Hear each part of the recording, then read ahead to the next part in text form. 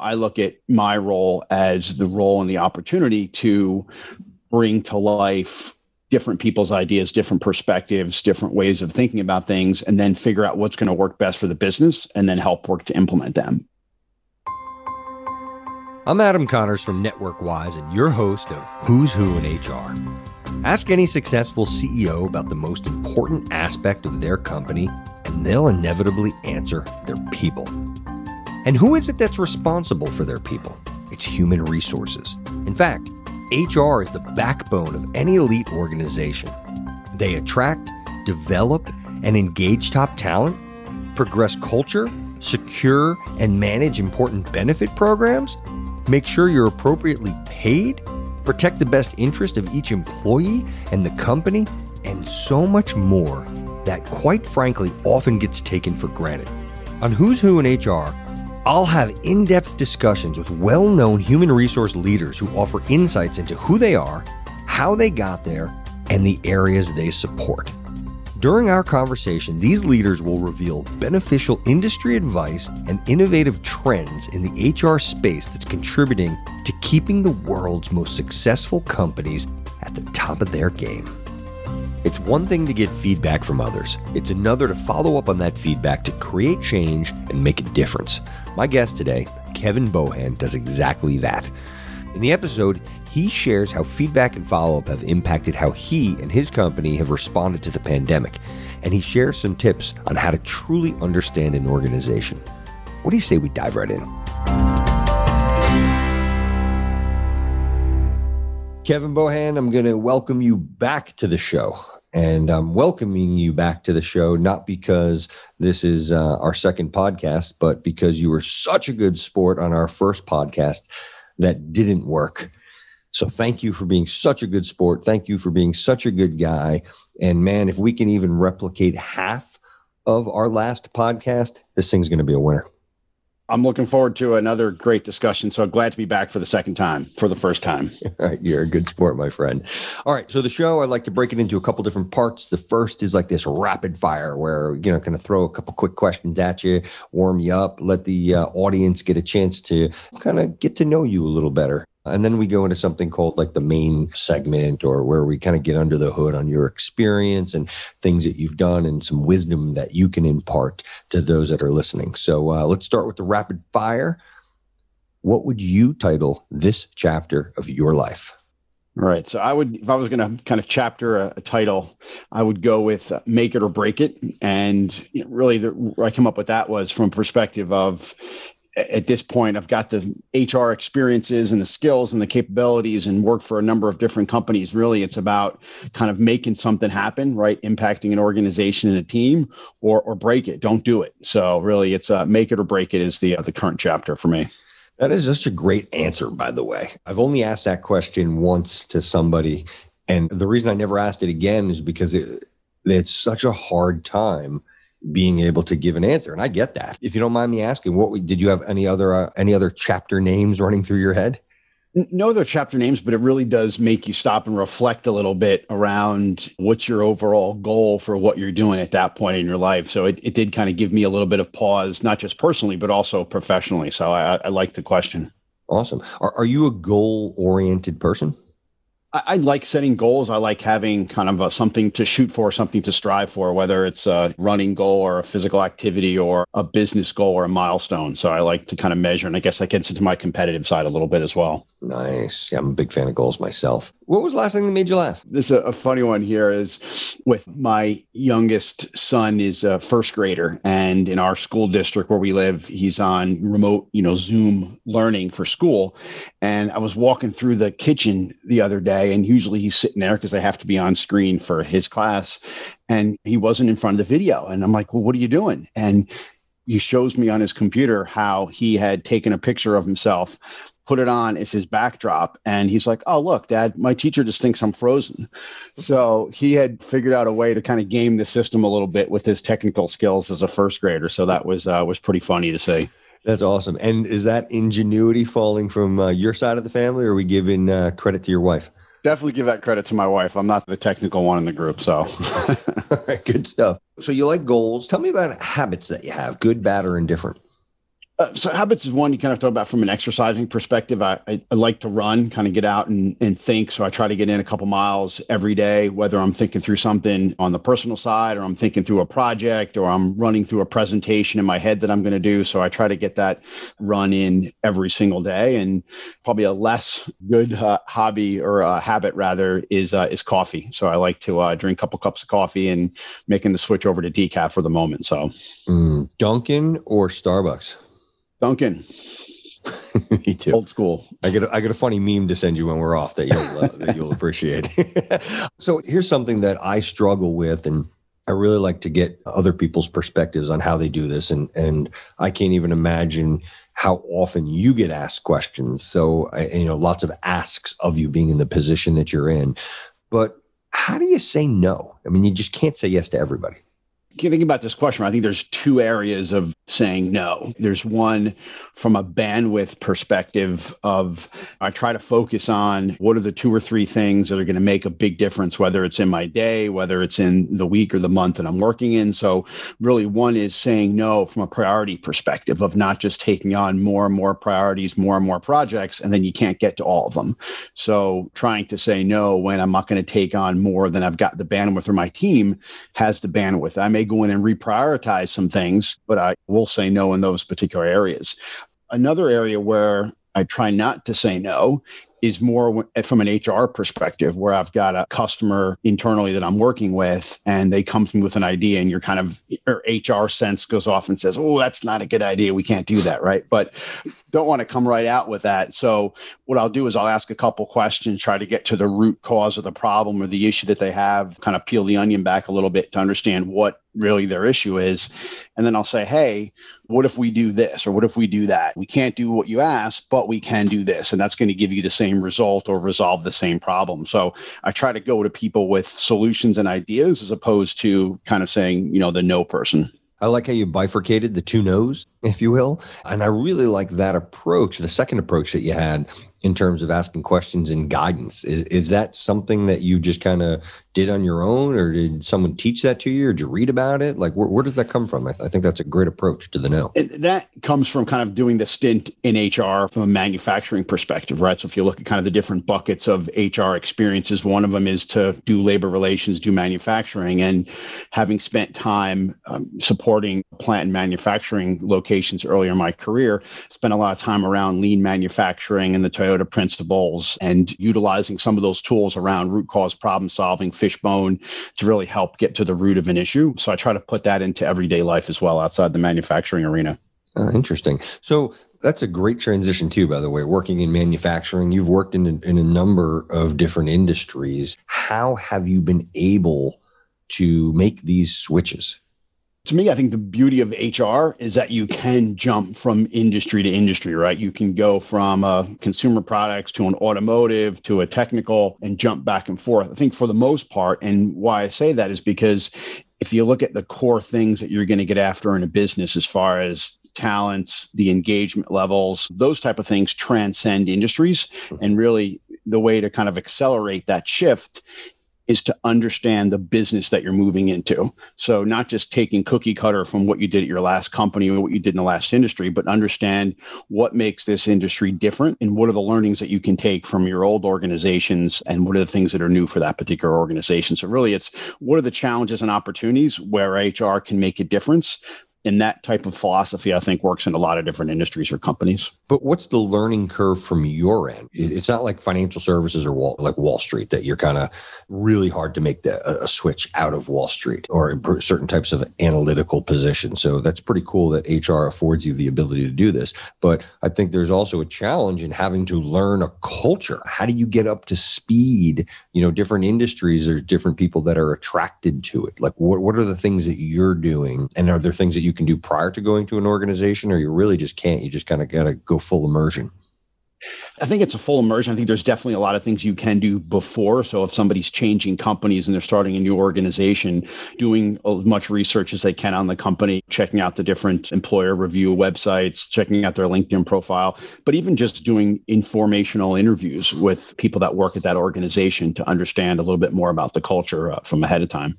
And are there any things that you have done? What do you do? Like, oh, what's the term? I think we were talking about it the other day. I was telling you about what Chris McCormick does. He does this listening tour where, once a day or once a week, he identifies some people within the company and he just kind of carves out some time just to talk to them. Are those things that you have done or implemented, or what are some things that you've had some success with?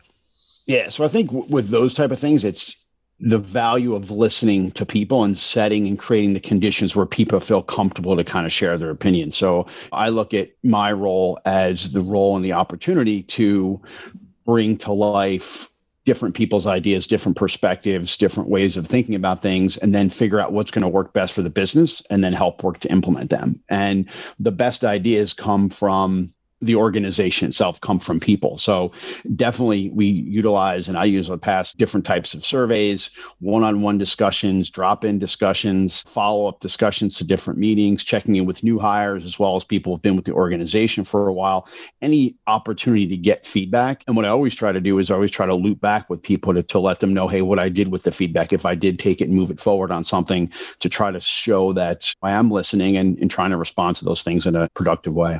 That's huge. That follow-up piece, it's funny. I've talked to a lot of people and I haven't heard anybody mention that part. And I think that that's really important. What kind of feedback have you gotten on doing the follow-up? Are people surprised? And if so, what are they sharing with you? I'm kind of smiling. You see my face, right? Because I think sometimes people are surprised that if I look at some of the surveys and we'll go through and I'll read some of the verbatim comments. And if somebody leaves a name, I'll follow up with that individual and just kind of talk about what we did or how I use that information. So the feedback from people is really positive, and I think it becomes kind of a snowball. So if people see you taking their ideas forward, they'll continue to give more ideas. And if you can't, just going back and saying, hey, those are some great ideas, but here's why we didn't choose those, and just building off those ideas ongoing and creating that culture where people can share their thoughts and opinions and ideas, and they'll do that more and more often. So I think that snowball effect is really powerful in that particular scenario. The worst thing you could do is ask for survey feedback or ask for advice and not tell people what you did with it or share the overall feedback back with them. I think that's great. And I can't even imagine how much time that must take, but I'm assuming that's an investment of time. You definitely get that time back, because if you don't, it curtails the culture, right? And it becomes more just talk than actually kind of living the values or living the ways that you're trying to be as a leader. Speaking of values, you and I were talking last week or the week before, and you mentioned your 4 buckets of HR. I think they're great. Would you mind breaking them down and talking about them a little bit? Absolutely. And I can't take credit for these, as one of the colleagues that I work with kind of helped kind of bring these to the forefront, and we use them a lot currently and historically. Is around one, we have four different buckets. One is operational excellence, profitable growth, global simplification, and organizational vitality. And I'll talk about that in a second. But we look at HR from a perspective of, I always look at HR as an organization of, our kind of mantra is, as a team, we're a best-in-class HR team that drives business performance. So we look at it as we're a best-in-class HR teams, which means we do things to a world-class level, whether it's compliance, safety, processes, whatever, and we drive business performance, right? We're just not here to do things HR-wise. We're here to drive the performance of the business. And these 4 pillars are areas that we look at to measure how we're doing. So operational excellence. We're a manufacturing organization. We're looking to see, how is HR supporting our manufacturing side of the business? How are we supporting processes and really just the excellence within overall operations? Profitable growth. We're a growing organization. We've got acquisitions that have come on. We've got growth as far as new products and innovation and new ways of thinking and new markets to go into. So how is HR supporting that profitable growth aspects? And a lot of that is around having the right talent and the right capability and capacity, both for the current moment, but also for the future on that growth. Global simplification, an important one for the organization I'm in now, and that's really around simplifying our ways of working. We're a global organization, so we do things a little bit differently in each region, but how do we standardize? How do we simplify processes, reporting, technologies, different systems? And everyone knows in HR, right, it's not always easy to get additional headcount. Hey, I want more people for this and for that. So we can't always add the headcount, but what we can do is we can get more efficient as an HR organization. We can get away with reports we don't need to do. We can automate some different tasks and responsibilities so that we can get the HR team to focus on more value-added work that's going to have a bigger impact on the business. And a lot of times it's the more fun HR, right? So the teams like to do that. So we focus on global simplification. And then the fourth one, which is really the core of HR, is a term called organizational vitality. And that really is overall the engagement, the vision, the leadership, and the goals, which really drives the organization forward. So have you set the vision really well for people? Do people know where the business is going, what you're trying to do, and what's important, and where you focused? Do you have the right leadership in place? Are they leading and showing the behaviors in the right way? Do you have the right goals? Is everybody aligned towards what's important? And then overall, what's your employee engagement, right? How excited are people to be there? How comfortable are they in doing their roles? And that gets into the capacity and the capability to really deliver performance. And that's where culture falls in, right? Absolutely. Culture is a key one for us there, and it helps set kind of the DNA, so to speak, of the organization, how we operate and how we interact with each other. Yeah. So building culture is arguably one of the most difficult parts of building any business. I mean, obviously you throw a pandemic into it and, exponentially more difficult. So how do you build a remote culture that is a remote workforce, I should say, that instills your culture? How do you do this? And also, how do you do this being relatively new to an organization? It was a challenging activity, so to speak. So I had just joined my current organization. I was only there about 90 days when the pandemic really started to take shape, and we had to send people home and really started to continue to build that culture in a remote environment. And the easy side is when you've got your existing team because they've been there and they know the culture. But really, it's looking at what makes the company different. Right. So my advice then would be is look to see what separates your organization, what makes you different, and really so how do you reinforce and bring those different pieces to life? A lot of it comes from, it could be a product you make, it could be a social aspect of your organization, it could be innovation, it could be the impact you have on your customers. So really understanding what is it that your business is important to them and have that be part of the culture. The flip side is really looking at your company values and seeing ways and opportunities to continue to support and reinforce those values, even in a remote environment, which is not always easy to do, but you really have to just kind of sit back and listen to people and look for the opportunities to link things back to those values. It's been a challenge with the new hires, right? Because they're coming in and they don't necessarily know the culture. So we're still kind of working on how to get that one right. But slowly but surely, we're starting to bring everybody into the culture. But the culture is going to shift and change as well as time moves forward. Yeah, I would think so. I mean, it's just challenge after challenge. Absolutely. What are some of your peers at other organizations? Do you collaborate with them at all? What have they been doing? What's been working? And again, those that are listening, I'm sure would love to hear what hasn't worked. Have you had any experiences or things that you've tried that just didn't work? That's like a fourfold question, Adam, but I'll give it a shot there. So what I thought was interesting was as soon as the pandemic hit, there was a number of different HR forums or kind of thinking groups that came together. And it was other peer heads of HR at other companies just jumping on these video calls and just kind of brainstorming. It was interesting to see whether it was a large company or a small company, everyone's struggling with some of the same challenges. And one of the challenges that jumped out was focusing on remote work, right? So everybody's at home, and historically, you have your HR policies always say remote working is not a substitute for childcare, but we were in an environment, and we even still are in some areas, where there was no childcare, there was no school to go to. So we had to really shift and change. And we did some things that I think a number of companies did. We rolled out our work from home guidelines, which really tried to get people comfortable with working from home, taking different breaks and taking care of their family. We copied something from IBM when they had rolled out their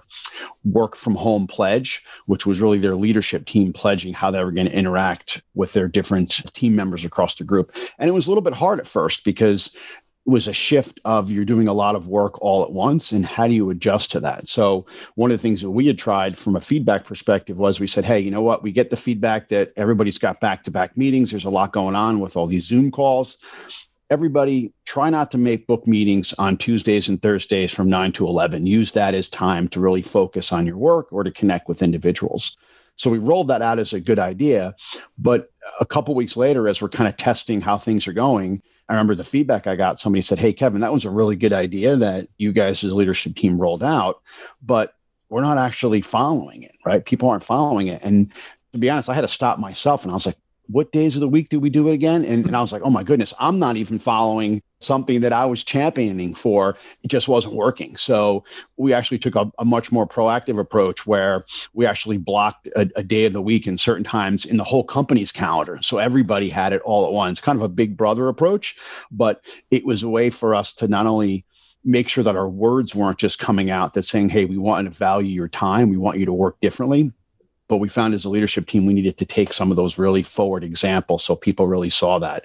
And then we also wanted to try to get different leaders to share their stories of how they were flexing their schedules, whether it's walking their kid to school, whether it's having lunch with their spouse, but saying, hey, it's okay. I'm blocking off 2 hours every day because I got to help my kid with schoolwork. Right. And that's okay. As long as we get to the work, we get to our goals and objectives, we get that done. But we saw that we had to really make it clear for people that we weren't just saying it, we really did mean it. And I think that was an interesting thing for people to see that shift. That's a great idea. I really like that idea. When things come back to normal, or quote unquote normal, I should say, how much of this remote work do you think you're going to do? And you had mentioned IBM, and it was really interesting. Prior to the pandemic, I had dinner with a very senior executive at IBM, and he was telling me that they're actually trying to get people. They're like pioneers in this years ago, getting people out, and they were going to start selling a lot of their real estate that they owned. And he was telling me that after lots and lots of analysis, they've realized it's not been near as productive as they thought it was going to be now that they've collected lots and lots of data. So their plan was actually to move everybody back in. So I'd be curious if you guys have even started thinking about those kinds of things yet, or you're just so deep that you can't even think about that yet. We're definitely thinking about it. And you look at it from an HR perspective, it's a daunting thing because the whole pandemic has really put HR into the forefront of what's going on. And it's a lot of responsibility as an organization, as a function, to make sure that we get it right. Because if we do get it right, it's going to be a great thing and have a competitive advantage for us. If we get it wrong, it's going to negatively impact your business's performance. So we've been looking at it at a perspective of everybody's home right now, but we've got two groups. We've got our frontline manufacturing workforce that go to work every single day that are in our manufacturing facilities generating our products. And then we've got our team that are in all corporate offices that are now remote, right? So how do we set up a structure and environment that works for both? Obviously, our frontline teams need to be at work every day in manufacturing products, but there's different functions and we look at things a little bit differently. So take, for example, finance, IT, HR, right? We're more support functions. We can support our businesses remotely. It's easier to do that, but there's definitely parts of our business where coming together is absolutely critical to the nature of the work, right? Innovation, product development, the engineering team, brainstorming, coming together, collaborating and working together. So we're trying to figure out what's the right way to come together and to collaborate and what's the right level of flexibility. So we're talking with our teams, we're getting feedback, and we're going to use the next few months to try out a couple different scenarios. So eventually we'll have a great way of working, but it'll be definitely different than it is today and that has been historically. How often are you checking in? Is this something that's happening like weekly? Is it monthly? Like how are you measuring all this stuff? We do a couple things. So we did a formal pulse survey through our engagement survey vendor, kind of you would normally assume in normal times. We just recently did a separate survey specific to remote working, asking people what was working, what wasn't working, what would they want to do in the future, what's relevant for their function of business and why. And really interesting thing with that is the amount of comments that we got back was almost every single person that took that survey provided comments. So that really showed me, that this is a topic that people are really interested in and is an emotional topic because it impacts them as individuals. So we do that. And then we share the survey data with our leaders. They go back and share it with their teams and we continue to have that discussion. So it's a bit of an evolution and we'll try some things and they won't work. We'll stop them and we'll find some things that do work. So we're not afraid to communicate what we're going to do. And we're not afraid to say, hey, that didn't work. We're going to quickly course correct based on your feedback. So not being afraid to kind of try some different things. I like that approach. And do you think that some of the success that you're having, like having people that are taking the time to not just do yes and no answers and actually filling out and giving you more than just data, like comments? Do you think that can be attributed to the fact that prior to this pandemic that you had actually responded to them? I think it absolutely is. I think it's a tribute to that constant feedback that we've been providing back to people, that they know that we're actually going to do things with the survey. We're going to utilize their comments and their feedback. And it's that important loop of asking people for feedback and then telling them what you're going to do or what you're not going to do based on that feedback, just as important. Now, we don't have it down perfect, but that's the mantra that we're working towards. Perfect example of that was an investment of your time. It's critical that people see that they invest their time, and we'll invest our time in trying to get to some good solutions. Yeah. How do you go about attracting and retaining a diverse workforce during all this stuff, during the remote world we're in right now? Is the nice thing about it, more difficult? It's a little bit of both, right? I think the easier part is we've been able to expand the radius with which we recruit from geographically. So it kind of gives us a little more flexibility as we look at remote. We can kind of recruit a little bit outside that area. The other piece is just from an internal diversity and inclusion perspective, whereas in the past, when we would communicate with our teams, you usually do them as a town hall type meeting where you're at the location, you get everybody together and you have a discussion. It's usually whether it's a state or a country, but it's that whole group from that area, right? Which is one type of diversity. But now, as we've been doing these calls through video calls, we'll do a call and we'll have our supporting team on there from Asia. We'll have people from Europe. We'll have people from Mexico, bringing different perspectives to how we do things, all in the same room, all hearing the same message at the same time. And it really has given us an ability to see our organization's diversity a little bit differently from a perspective of getting everybody together at the same time. So that's really been helpful for us to just share and see different perspectives and opinions in ways we couldn't before, or we didn't even think to do before, to be honest. Yeah. And what about what are the challenges that you're facing? The challenge is getting it right and acting as quickly as you can, right? So one of the things that we've been looking at is, how do you make it a competitive advantage? So the nice thing about diversity and inclusion is, one, I want to work in an organization that's diverse and inclusive. The people I work with want that type of organization. And really, it's what can we do? What are the things we put in place to help support that? And we know that if we get it right, it's going to be an advantage for us because we'll attract and retain greater talent than our competitors will. And that's going to help us to kind of move forward as the business. And the other piece is it also got us to see a little bit around, sometimes you do need to treat people differently based on what their perspectives are, where they're coming from. And we saw that during the pandemic, people with younger kids, right? They needed something different than maybe somebody who was younger in their career or older in their career. There's very different needs. So from a diversity lens, we try to look at what are the needs that people have and then apply programs or processes or policies to support different groups in a really holistic fashion.